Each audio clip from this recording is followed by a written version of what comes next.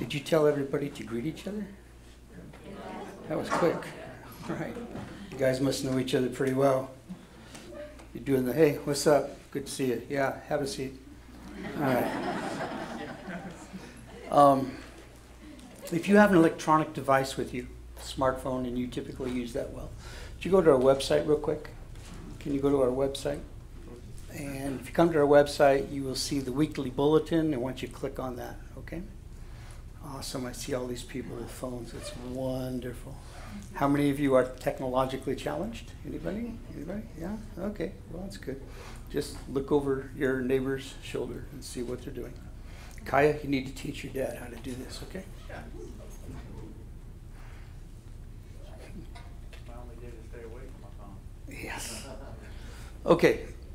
How many got there? See the announcements? See the announcements? Nobody sees the announcements, guys. Good, George. Awesome. Natalie in the back.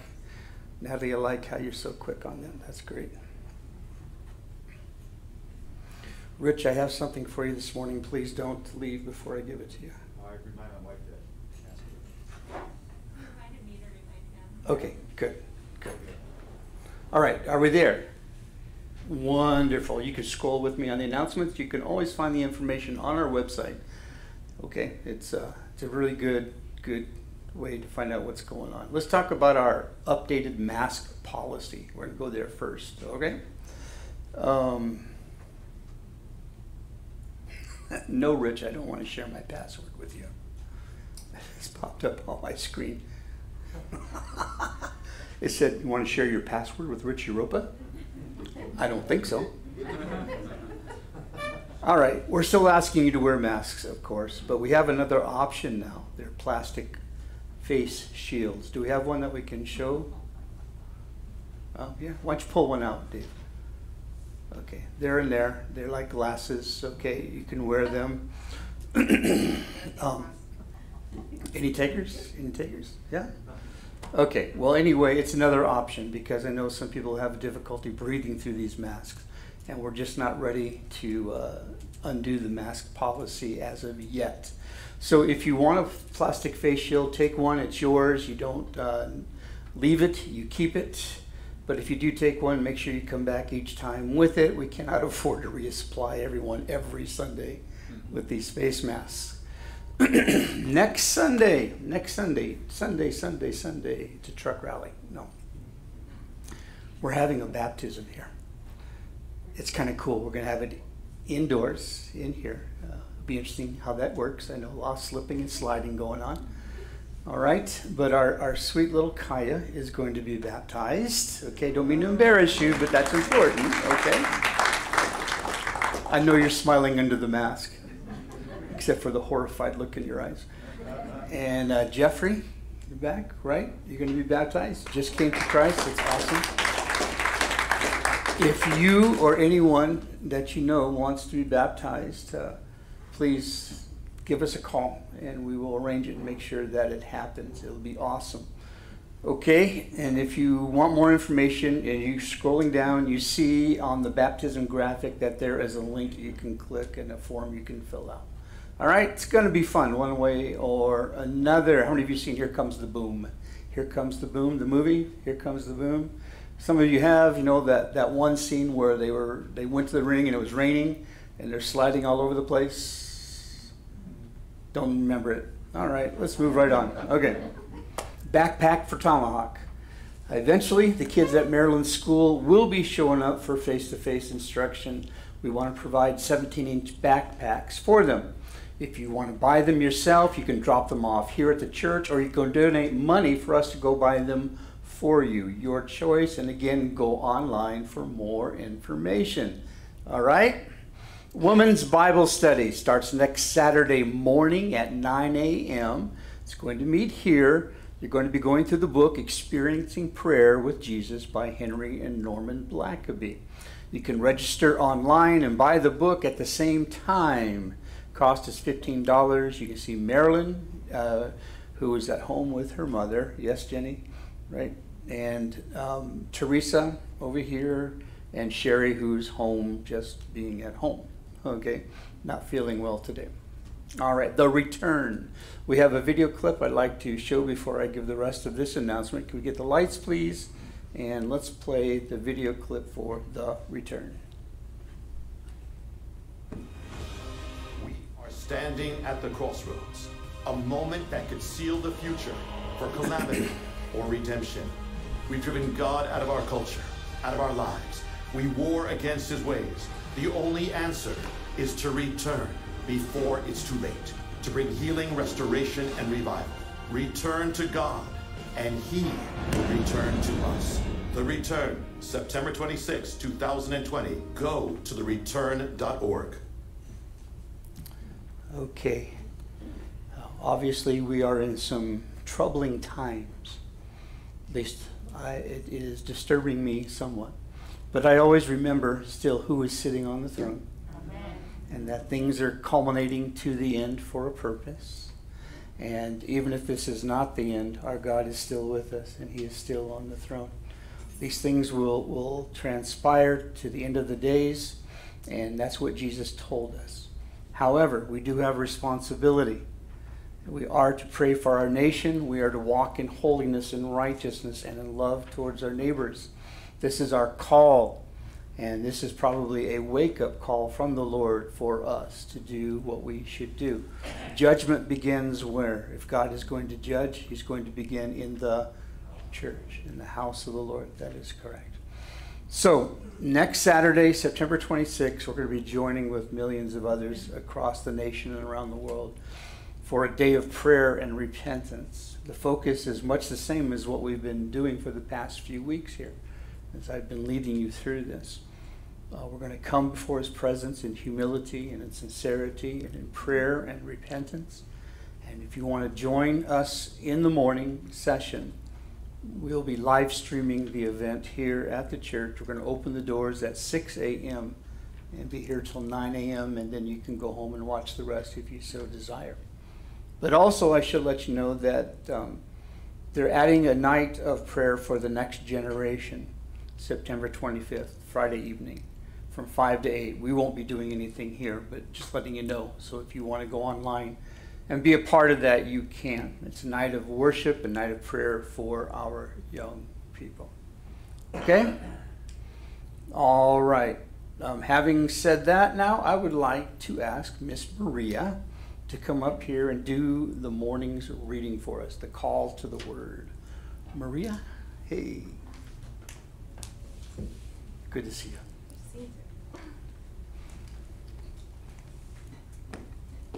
So if you could turn to Exodus 33, we'll be reading from 17 to 23. And let's all stand for in honor of his word. It's okay. It's all good.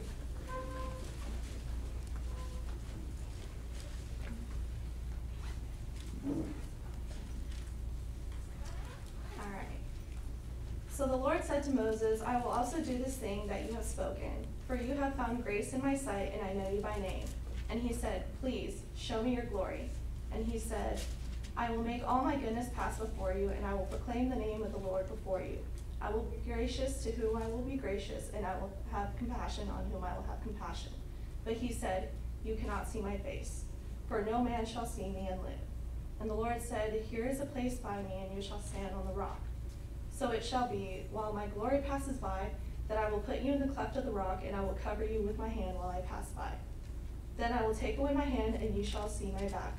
My face shall not be seen. All right, let's pray.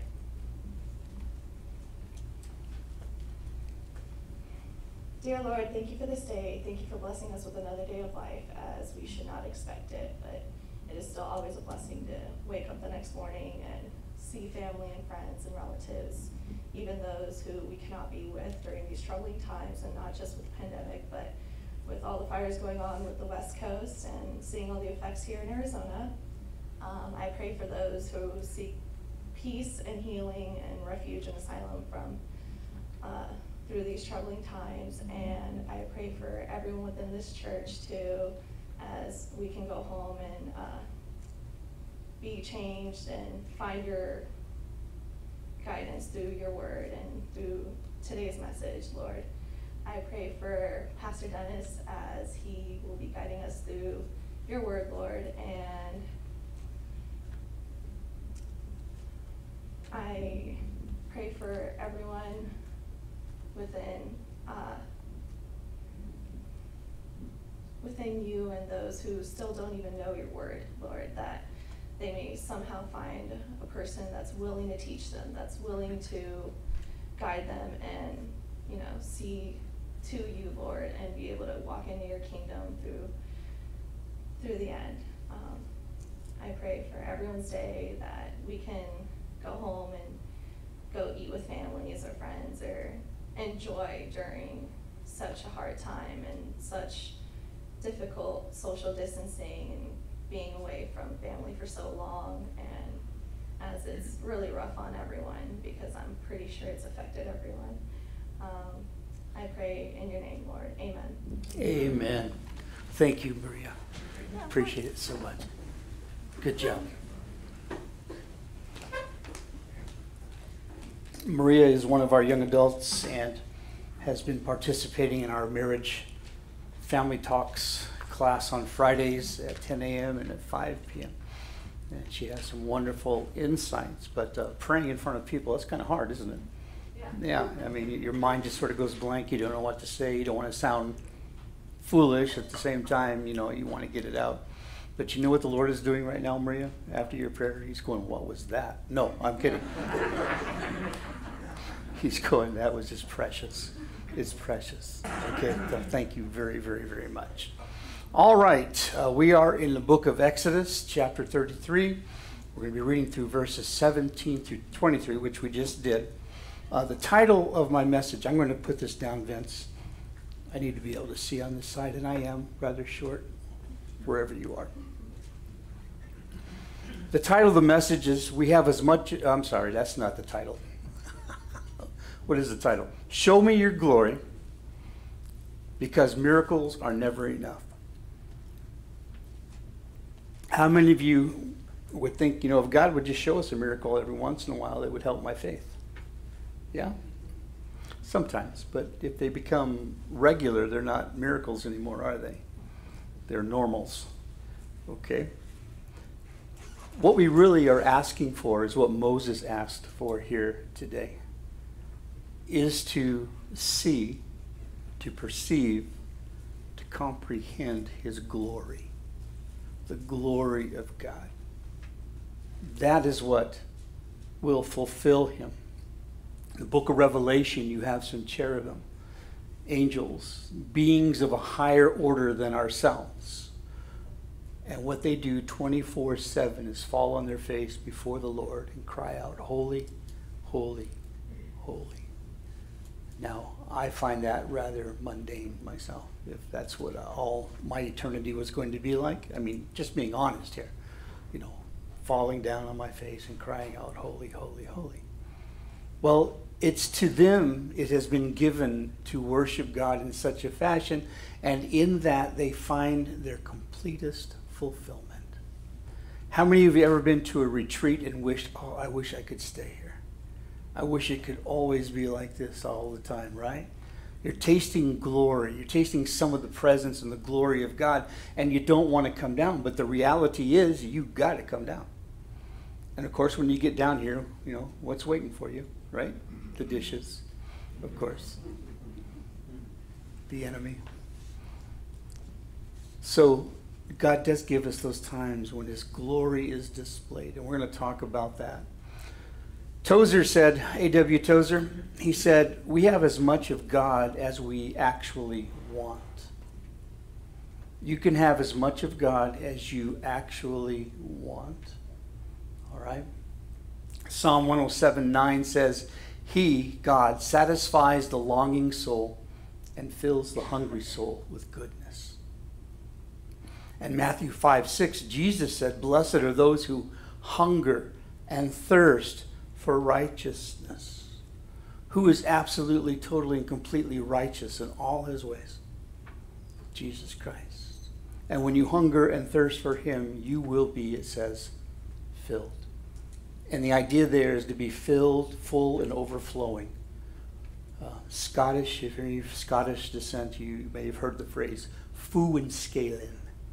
My big beaker is full and scaling, flowing full and overflowing the top, down the counter onto the floor.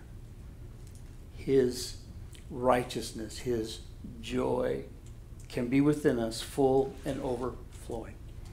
The degree of fullness in any life is in direct proportion with the intensity of the desire. The degree of fullness in any life is in direct proportion with the intensity of true desire. Some of us want God on autopilot. You want to put him on cruise control. You want to reach a certain plateau and level, like on the freeway, and then you want to set the cruise control so you're not going too fast, you're not going too slow, you're just fine. Leave me alone.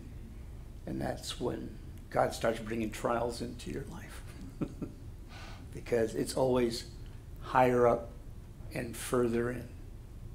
Higher up and further in to Christ. And that's a reference of C.S. Lewis' book called The Last Battle.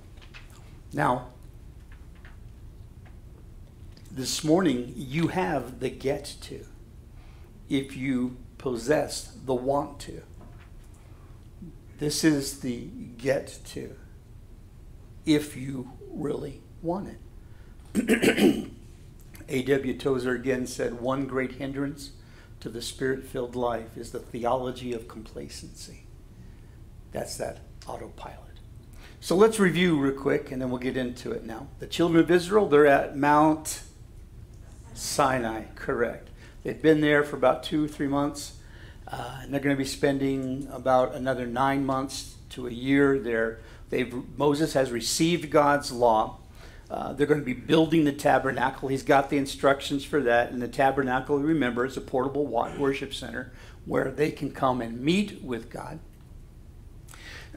God had earlier spoke to them with his own voice, ushering the 10 Commandments. I mean, just speaking the 10 Commandments with his own voice, thundering from the mountain.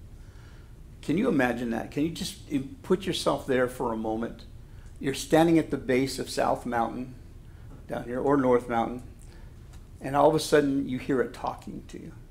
I mean, that's where the voice is coming from, and it's from all around, and it is loud, so loud that the trees and leaves are shaking on it. And you understand what it's saying, and it's giving you the 10 simple rules for living.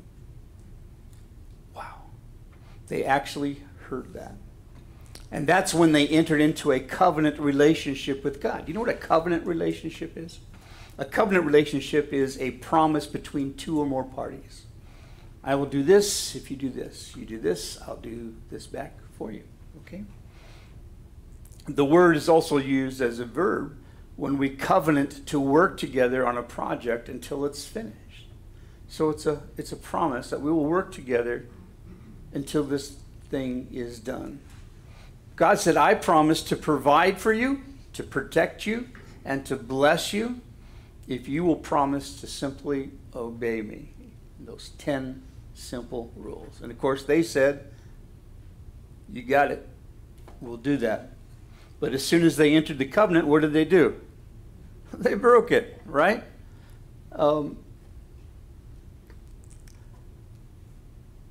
They danced around the golden calf. And they're already engaging in idolatry and immorality. Now, before we judge them, we all entered into a covenant relationship with Jesus Christ, which was a better covenant, because he already knew that we couldn't keep it. But we said, just like they did, yes, I'll love you with all my heart, soul, mind, and strength, and I'll walk in obedience to the commands you have in your word as you empower me to do it. And as soon as we said it, what did we do? We broke it, exactly. When I was in high school, I drove a motorcycle without a license, and I felt guilty and convicted, and I prayed, God, please forgive me for what I just did. I'll never do that again. And then 5 minutes later, I'm on the bike driving across town. Well, he knew that. He knew that.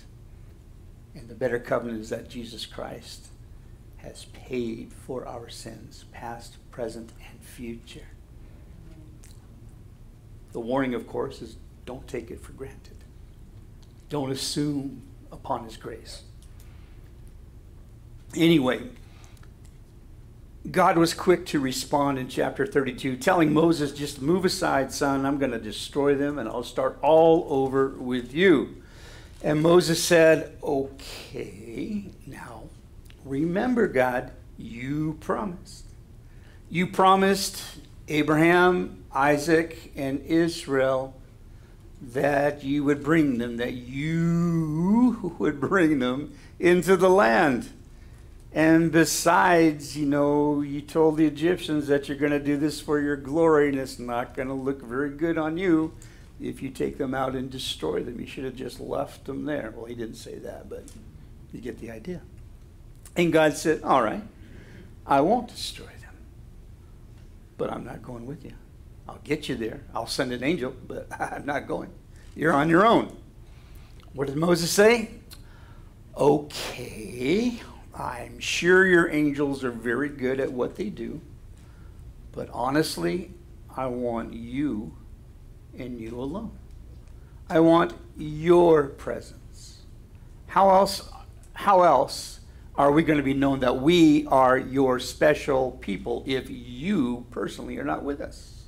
And how will anyone know that I am the anointed leader unless you are with me? And God says, okay, you got my presence. You see, the presence is everything when it comes to ministry. The presence is everything. It was Dave Guzik that said, what good is it to do anything for God without his presence? Without his presence, ministry would be a mistake. Without his presence.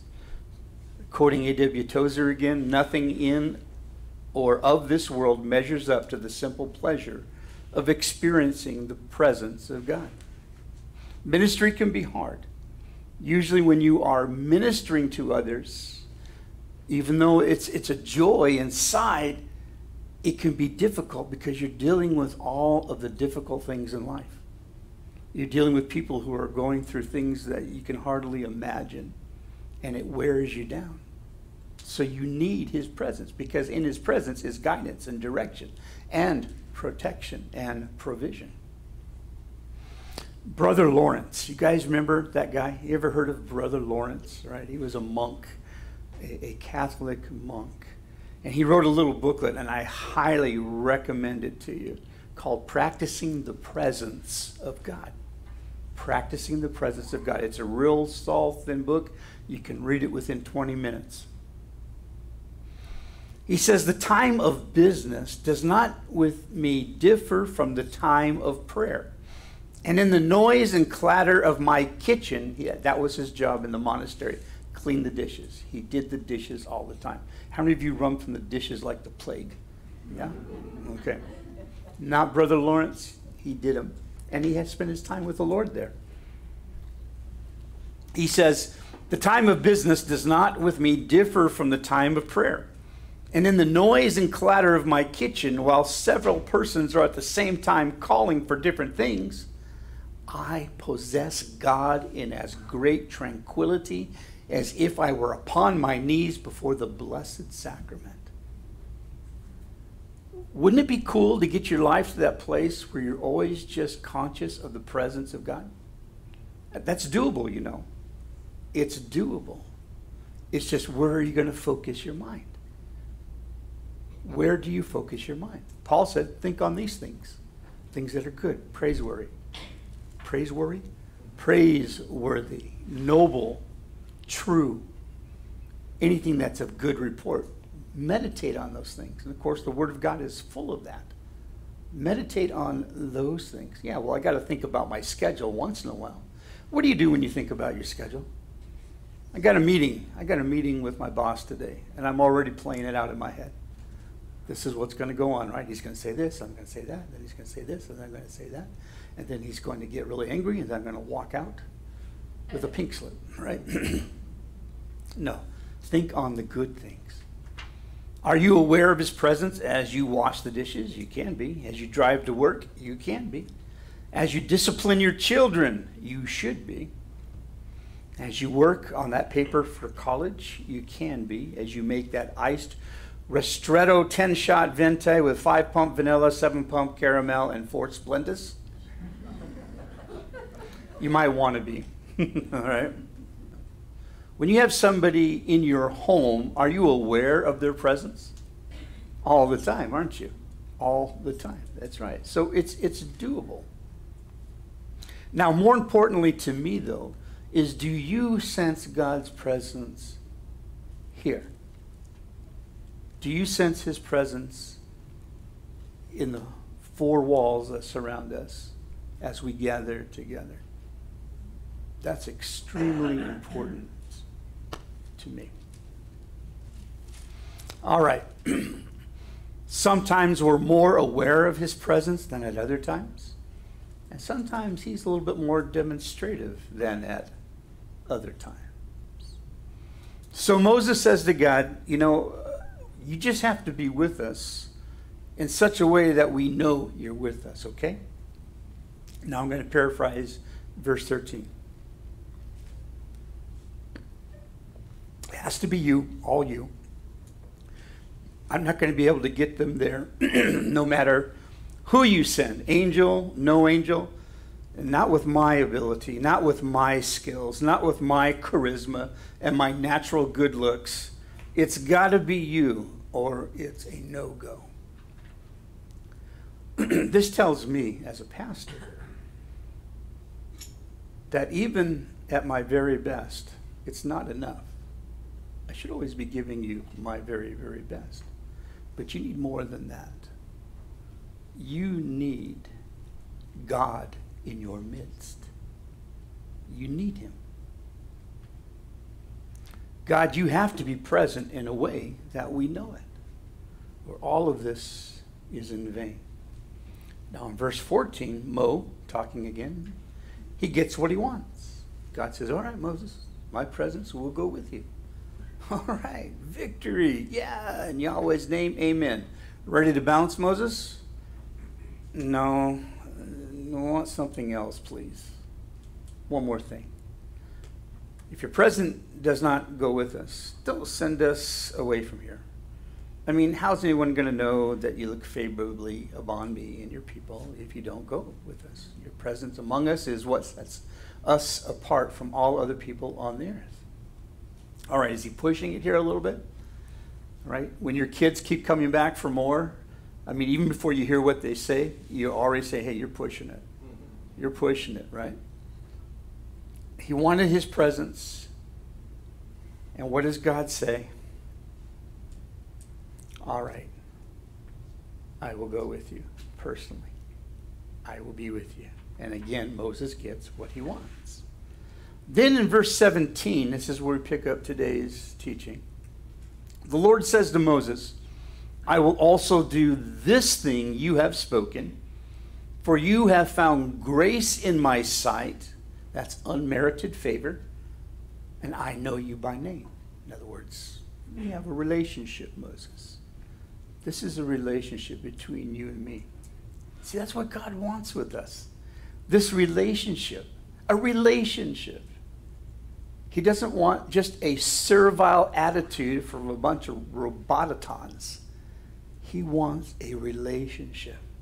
And it pleases him that his creation, Moses of Egypt, has sought to seek after him and talk to him face to face as a friend talks to a friend. All right? So God says, okay, Moses, you're special to me. You got it. So we're done, right? You got my word. I'm going to go with you. So we're cool? What does he say? It's like Columbo. Just one more thing. Okay, now he's becoming importunate. Big word, right? Importunate. In other words, he's persisting to the point of annoyance. Do you think that disturbs God? Not in the least. He welcomes it. Jesus said in Luke 18:1, men always ought to pray and not lose heart. You got to keep coming back. You got to keep praying. Now, in verse 18, Moses makes a most bodacious request. Okay, I'm channeling my Bill and Ted's excellent adventure here. Bodacious. It's like, wow, that's a big request. He says, please show me your glory. You want what? Your glory. Could you show me your glory? Now think about this. He's seen a burning bush. He's seen the miracle plagues. He saw God part the Red Sea. He saw the pillars of fire and smoke. He saw God turn toxic water into drinkable, sweet water. He saw manna provided from heaven. Then water came from a rock that was struck. He heard the voice from the mountain. He had been sitting with God for 40 days, writing out the law, drawing the plans of the tabernacle. What are you talking about? You want to see his glory. What do you think you've been seeing? Well, all of those things are manifestations of his presence. Yes, yes, they're glorious. But Moses is saying, I want something just for me. I want something just for me. I appreciate the fact that you're just filling me with yourself so that I can lead your people in your way.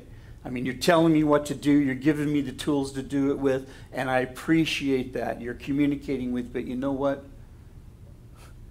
I want a little more. Please, please, can I have something for me? I know what it's like to labor hard for the Lord and yet feel unfulfilled. Worked for Delta Ministries in Oregon for a couple of summers, and it was glorious. I mean, I was in seventh heaven. This is what I felt like I was meant to do from the day that I was born. I was enjoying it. And then what we did there was train young people to go in the mission field all over around the world. And we'd start early around 5 in the morning and get done around midnight, and it was like, hey, let's get up. Can we just keep on going? Do we have to quit? I was enjoying it so much. We flew to Portland, Maine, and we're teaching and training and doing the same thing on the East Coast. And then I started thinking, isn't there more?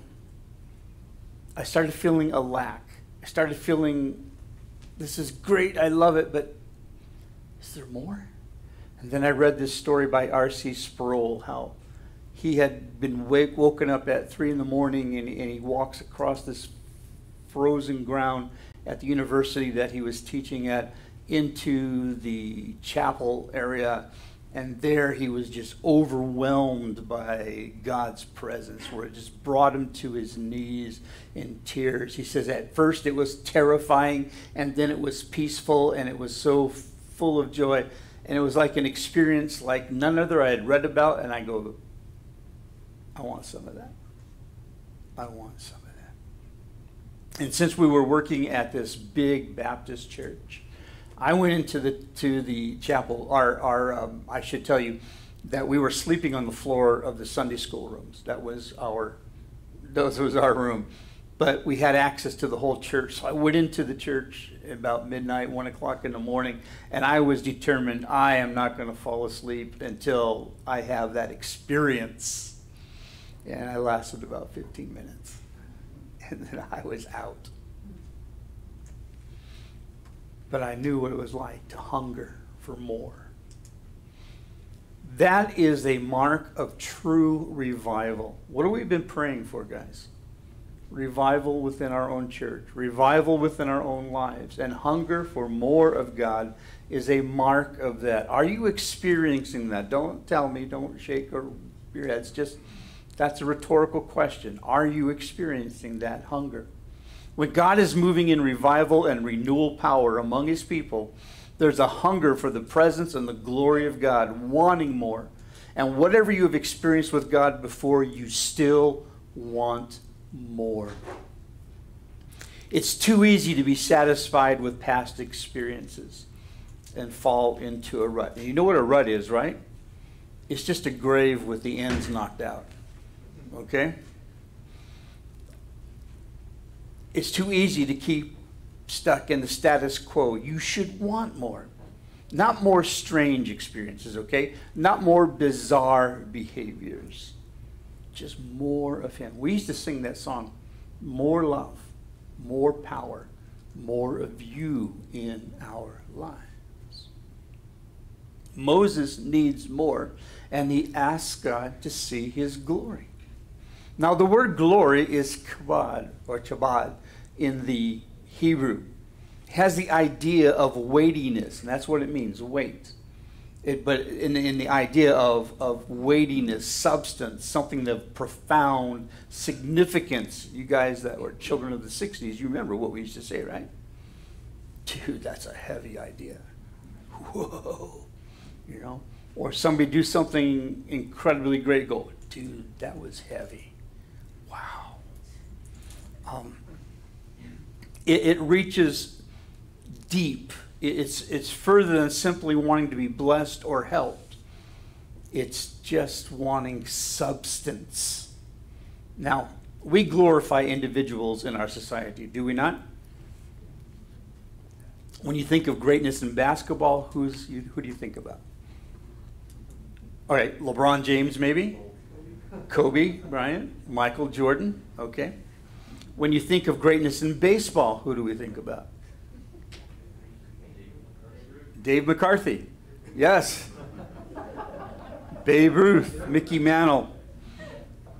You hear the name Serena Williams, you think of greatness in tennis. You hear the name Tom Brady, you think of greatness in, yeah, is he really the GOAT? Greatest of all time? Okay, here's the point. Each has excelled in their field and are noted for their accomplishments. And we celebrate them as they climb the ladder of their success. We pay homage to them. We ask for their autographs. We buy their jerseys and their posters, and we follow them on Facebook and Twitter and Snapchat and every other social media platform that they're on. We celebrate them by giving them glory, value, and honor based upon their achievements. Now, to some degree, not to the degree that they think, but to some degree, they are worthy of those accolades. Some applause. But human glory and God's glory are as different as night and day. And they're hardly to be compared. You see, people can only glory in one area. For instance, you guys remember Michael Jordan? He quit basketball to pursue a career in baseball. Found out that he wasn't good in baseball. His glory was right there in basketball, right? God is glorious in all areas. There is not an area where he is not glorious. He is equally glorious and awe-inspiring in all of his attributes. Tony Evans, he says, God is one of a kind. If there were a hall of fame for gods, he would be the only one in it. If God had a nickname, it would be glory, because that's the descriptive identification of God. Glory. He's in a class by himself. Psalm 8:1. Turn there, guys. Psalm 8:1.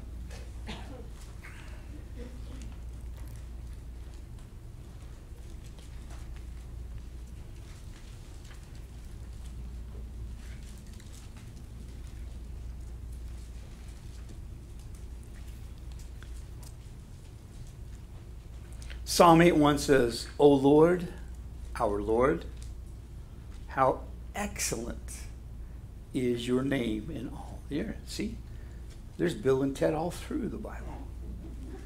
Most excellent name. Who have set your glory above the heavens. Okay, now pop over to chapter 19, Psalm 19.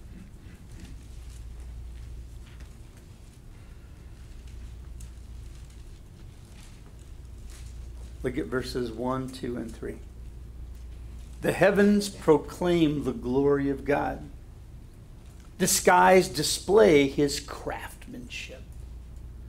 Day after day they continue to speak.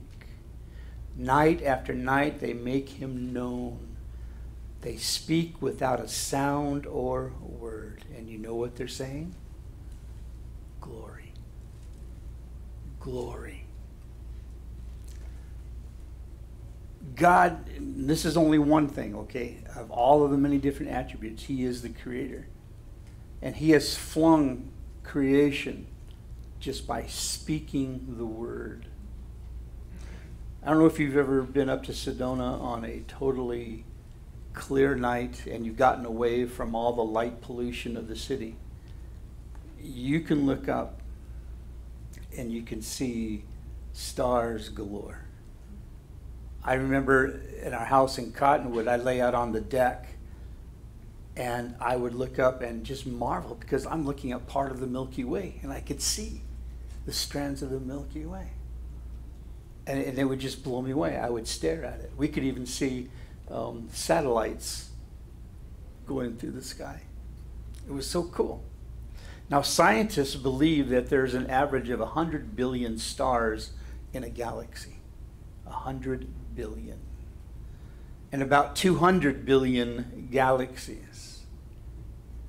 That means there are about 1 billion trillion stars in the observable universe. That's almost as much as our national debt. Actually, the national debt's at 27 trillion, so it's got a ways to go. And the Bible says that God spoke them into existence. You tell me someone else you know that can do that. All right? Another aspect of God's glory is that it's intrinsic to His nature. You know what that means? Something that's intrinsic is just naturally exists, like water. Water is wet. The wetness of water is a natural intrinsic quality of water. You don't have to add water to make it wet. Right? Fire is hot. You don't have to light a match to make fire hot. Fire is hot. And glory is God. It's intrinsic to His nature. What wet is to water, what blue is to sky, what heat is to fire, glory is to God. The uniqueness of His glory is that it's self-defined, self-initiated, and self-expressed. Now, in contrast, every person to whom we give glory didn't start out that way. They had to get that way. Albert Einstein, we know him for being one of the most intelligent people on earth, right? Matter of fact, he is so smart that we use his name as an insult to others, don't we? Right? You walk out of the mall, you don't remember where you parked the car, and your wife says, you don't remember where you parked the car? Way to go, Einstein. Right? But he wasn't just born knowing the theory of relativity. He had to acquire knowledge and synthesize that knowledge to understand. Now, God didn't even have to think about it. He didn't even have to think about it. And what else does He know that we haven't discovered yet? He started out that way, with no room for improvement. That's always what teachers put on my report card. Room for improvement. Jesus' report card never had that. No room for improvement. Except the thing is that He never started. All right? He just is. He always was. He always will be. There's never a time He never existed and never a time He won't exist. Think about it long enough and you're going to start popping brain cells. Okay? So His glory is intrinsic. It's also eternal. Okay? He doesn't have to go outside Himself to help Himself be better, nor does He have to ever have a time when He will stop being glorious. Now, all the glory that men receive is only ascribed glory. It doesn't last. Usain Bolt is probably the fastest man alive, right? One day he will slow down. Okay? One day Xander will be faster than Usain Bolt. Supermodel Bella Hadid Even though she's thought to be the most beautiful woman in the world, her beauty will fade. Gravity will win, ladies. It's true. It's true. It's like the middle-aged woman and her husband sitting at the beach watching a young 18-year-old girl go by in a swimsuit, and she goes, "Oh, man, my body will never be like that again." And the husband wisely said, "Well, honey, neither will hers." Christopher Michael Langan has an IQ of 210. All right. It's considered possibly the smartest man in America, if not the world. But maybe one day he'll see his beloved mind succumb to Alzheimer's. Man's glory fades. It doesn't last. And the biggest proof is that we're all going to die. All right? You take away our air, we lose our glory pretty fast. You take away our water, we lose our glory. You take away our health, we lose our glory. But God never loses his glory, because he doesn't need anything outside himself to be himself. He is glory. He is eternal. He'll never slow down.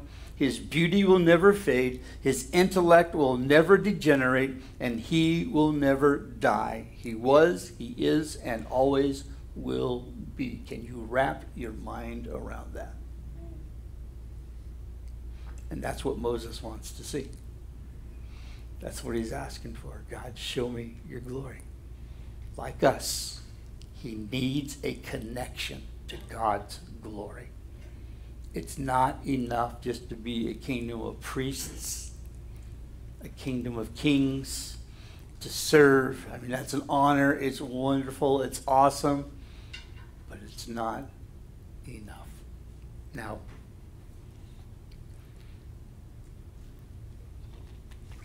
he wants to see it. The word see in the Hebrew is ra'ah. It means to see and to mentally perceive, to look into and inquire. He's saying, "Oh, look, Father, I want to climb higher. I want to press further in. I want something that's going to fill me like nothing else does. I want a connection to your glory." And the cool thing is that God is going to give him what he's asking for. Remember that promise. I quote it to you almost every Sunday. If we ask anything according to his will, he hears us. And if we know that he hears us, then we have what we asked for. Are you asking for his glory, guys? Are you asking to see his glory? Or are you wasting it on a parking spot in front of Albertsons? God's going to give him what he's asking for, but he's going to give it in a way that maybe Moses wasn't expecting. He's going to manifest his glory through the demonstration of his attributes. Of his attributes. Don't let me lose you here, okay? What's an attribute? That's something that is what makes you, you. Bubbly, happy, talkative. Your brothers tell me you're talkative. When you hear, it's going to be a long ride home there. So, when you hear talkative, bubbly young lady, one thinks Elizabeth. That's the attributes. Get it? God's attributes include omnipotence, meaning he's all-powerful. Omniscience means he knows everything, can't learn anything, he's already got it down. He's omnipresent, means he's everywhere at once. He is self-existent. He needs nothing else outside of himself, like food or water or air, to live. He is eternal. He never had a beginning, never will have an end. He exists out of time and space. He is wise. He is just. He is holy. He is even wrathful in perfection. But none of those things is what he wants Moses' first impression of him to be. That blows me away. If I were to say to you, what's the primary thing I should understand about you? What would you tell me? Well, I doubt if you would dig into your deepest, darkest closet and reveal that to me. So you come somewhere in the middle, right? Job interview. What's the primary thing that I should understand about you? I'm a people person. Okay, isn't that what people say? I'm good with people. Or you might say, you know, just don't talk to me before I've had my morning coffee. Or I just wish I was the kind of person my dog thinks I am. Right? But for God, look at verse 19. Look at verse 19, Exodus 33:19. The first thing he wants Moses to understand about himself is his goodness, his graciousness, and his compassion. He said, God that is, I will make all my goodness pass before you. I will proclaim the name of the Lord before you. I will be gracious to whom I will be gracious, and I will have compassion on whom I will have compassion.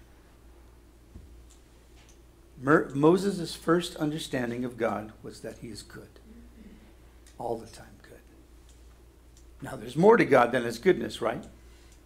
But that's where it all begins. Not justice, not wrath, not power. Goodness.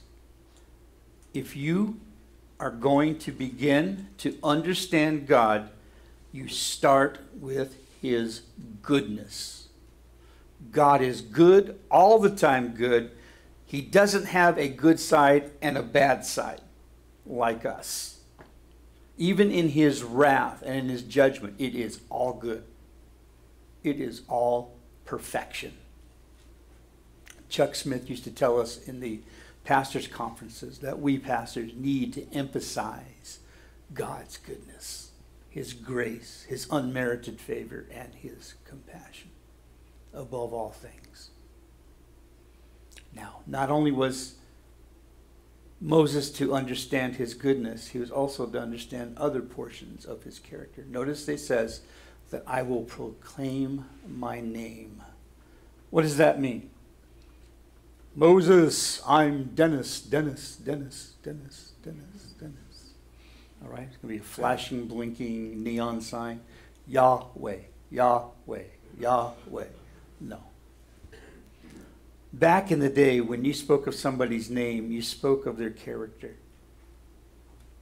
That's what he's going to proclaim to Moses, his character. In the Bible, if you care to research it, and you should, there are approximately 950 different names and titles for God. Each one of them has something to do with our benefit. Because the most significant name of God is Yahweh, or Jehovah, or otherwise known as the Becoming One. What is it that I need? I've got 950 names that will meet any need you have. Where are you at in your life? What's going on? What do you need most? You need peace? Well, I'm Jehovah Shalom. I'm the one who will give you peace. You need provision for something? Well, I am Jehovah Jireh. I will provide. You need understanding? Well, my name is El Roi, the God who sees. And if I'm seeing it, I understand what you're going through. You get the idea? And on and on and on it goes.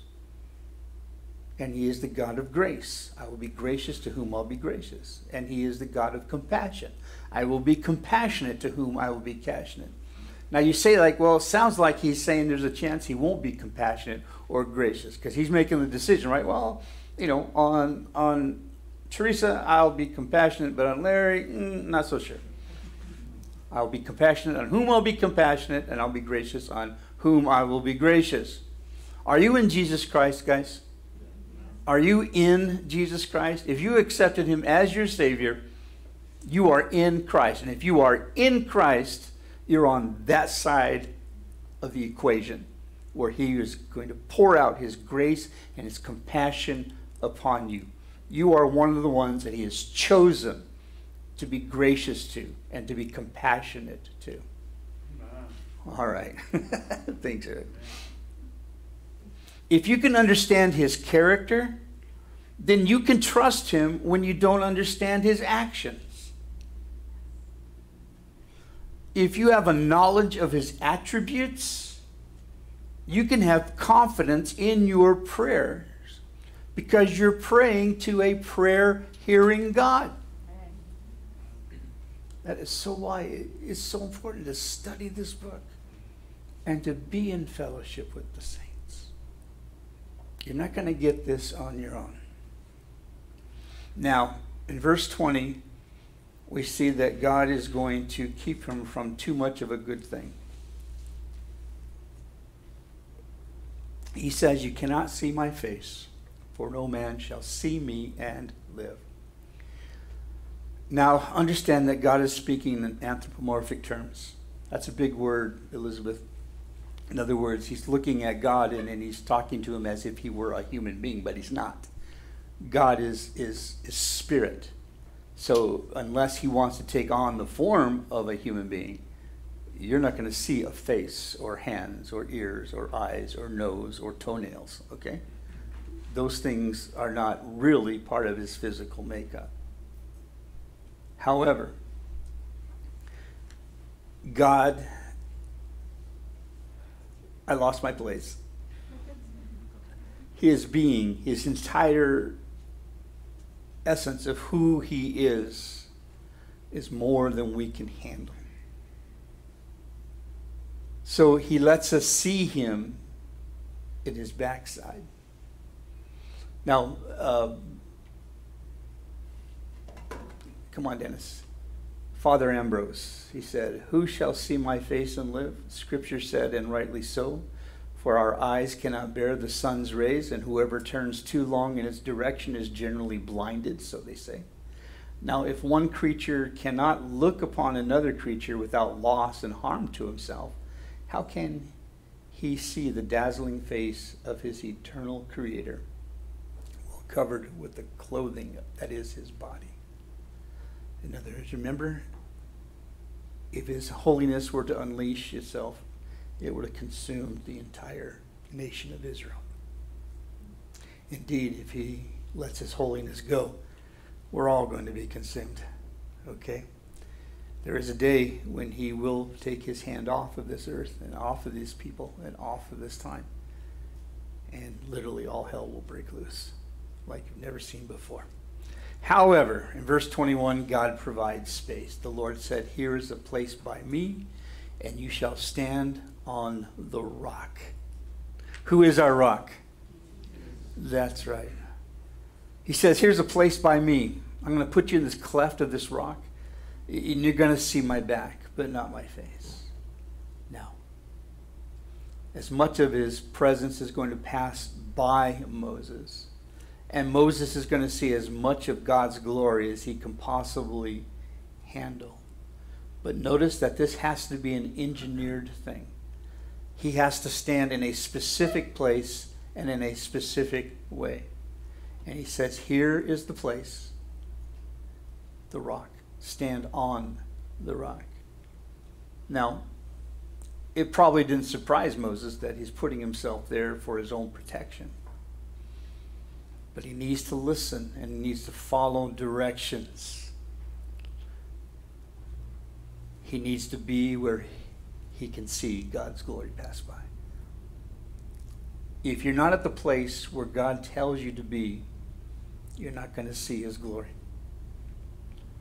I've been talking to you for the past few weeks about repentance, about seeking after holiness, about casting away the idols in our lives. And I'm not going to spend the time here to go through all of that again. I'm just saying, if you haven't done it, then even right now the Holy Spirit is convicting you of that.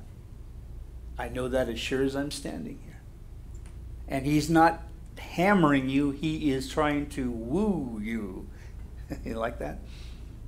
He's trying to draw you with his compassion and his grace to repentance so that you can know the fullness of his glory.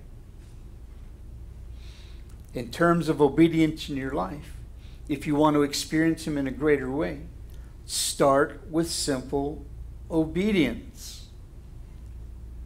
In verse 22, he says, "So it shall be while my glory passes by that I will put you in the cleft of the rock and will cover you with my hand while I pass by. If he didn't put his hand over Moses, what would happen to Moses? He would be fried. You've heard that term, right? You lie, you fry. Moses would be fried. God's glory was not going to remain in front of Moses either, like a model posing for a photographer. It's going to go passing him by. And then it says, I'm going to put you in the cleft of a rock and cover you with my hand. Remember, there's only so much of the glory that you can handle, only so much you can absorb. And Moses could not experience anything of the glory of God unless he was protected by the hand of God. So with us. Do you see the spiritual analogy here? It is so rich and clear. Standing on the rock of Jesus Christ and his finished work. Right? Nail-pierced hands. Wounded side. Remember we used to sing that too? This is love. He sacrifices for us, and then he covers us before the majestic presence of God so that we're not wiped out by any experience with him. Oh gosh, I pray that God is just speaking to your heart, and I hope you saw like the first time I'm getting it. It's an epiphany. You're a sinner in need of a Savior. You need the grace of God for you to be able to live eternally. If you're living for this life and this life only, it's like a kindergartner who just wants to stay in kindergarten and never grow on to the rest of his schooling. There is so much more. And kindergarten was just preparation for what? First grade, what was preparation for? And on it goes. How many of you thought that when you hit sixth grade that you were smarter than your first grade teacher? Right? There's so much more. Jesus said that what does it profit a man to gain the whole world and lose his soul? Blessed are those who get rich in the world to come. Doesn't mean you can't pursue great things. You should pursue great things, but you should do it for the glory of God. Whatever you do, in everything you do, do for the glory of God. We are protected by the hand of God, the Son, and sheltered in the cleft of the rock. Do you guys remember that song by Augustus Toplady? What a name. Augustus Toplady. I think if my parents had named me Augustus, I would have hit my face. I'm sorry, Augustus. Rock of ages, cleft for me. Let me hide myself in thee. Let the water and the blood from thy riven side which flowed be of sin the double cure. Cleanse me from its guilt and power. Nothing in my hand I bring. Simply to thy cross I cling. Naked come to thee for dress. Helpless look for thee for grace. Foul I the fountain fly. To the fountain fly. Wash me, Savior, or I die. It was this passage of Scripture that inspired that hymn. All right, let's get to this. Verse 23. Then I will take away my hand, and you shall see my back, but my face shall not be seen. Again, anthropomorphic doesn't mean he necessarily has a back. The word actually is a rare word in the Hebrew, and it means behind something, like a comet's tail. You see a comet's tail behind the comet. That's as much as he could handle, okay? All right, let's give a couple reflections. And Natalie, why don't you come on up and let's get ready, all right? Elders, come on up, and let's all stand. And let's get the lights, please.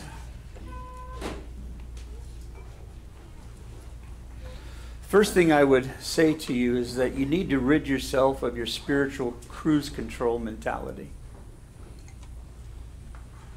Whatever you eat or drink and whatever you do, do all to the glory of God. I hope you're seeking his help. I hope you're praying that everything you do, the work of your hands, is blessed. But you need more than that, guys. You need more than that. And I remind you that you are a son and that you are a daughter of the King who needs to continuously connect with God on a deeper, deeper level. Higher up, further in. We need to rid ourselves of that spiritual cruise control mentality, plateauing out, settling for mediocrity. Instead, go for the glory. And I'm talking about God's glory. Go before him on your knees and plead to him and ask him, show me your glory. And that's my second point. You need to keep a growing desire for more of God. How much can you bear of his glory? Well, let me ask you, aren't you tempted to test the limit? My dad was a risk taker. He flew helicopters and he wanted to do an inverted loop. If you know anything about aviation and a helicopter, you don't do that. Okay, that means you're going to go plummeting to the ground. But he thought he could do it. Praise God, he never tried. But we always thought he was going to. He was a risk taker. Are you a risk taker? Are you ready to ask for more? God rewards the seeking heart. What does he say? If you will seek me with all your heart, you will find me. When's the last time you got down on your knees and you said, more of you, God, more of you. What I really want is more of you. The presence of God needs to be manifested in our lives. Amen? And it needs to be manifested in our church. It needs to be manifested in our ministries. Without the outpouring of God's Spirit and the manifestation of his presence, everything we do is a work of the flesh, not of the Spirit. And what good is it? Like the song used to say, war, what's it good for? Right? Absolutely nothing. We need a fresh outpouring of God's Spirit and a manifestation of his presence right here, right now. Father, I come before you in the name of your Son. And I ask that you would outpour your Spirit in the manifestation of your goodness towards us, in the realization of your compassion and your grace. You're not giving to us what we actually deserve, but are pouring out upon us the blessings of your protection, of your provision, of your guidance. We want more of you.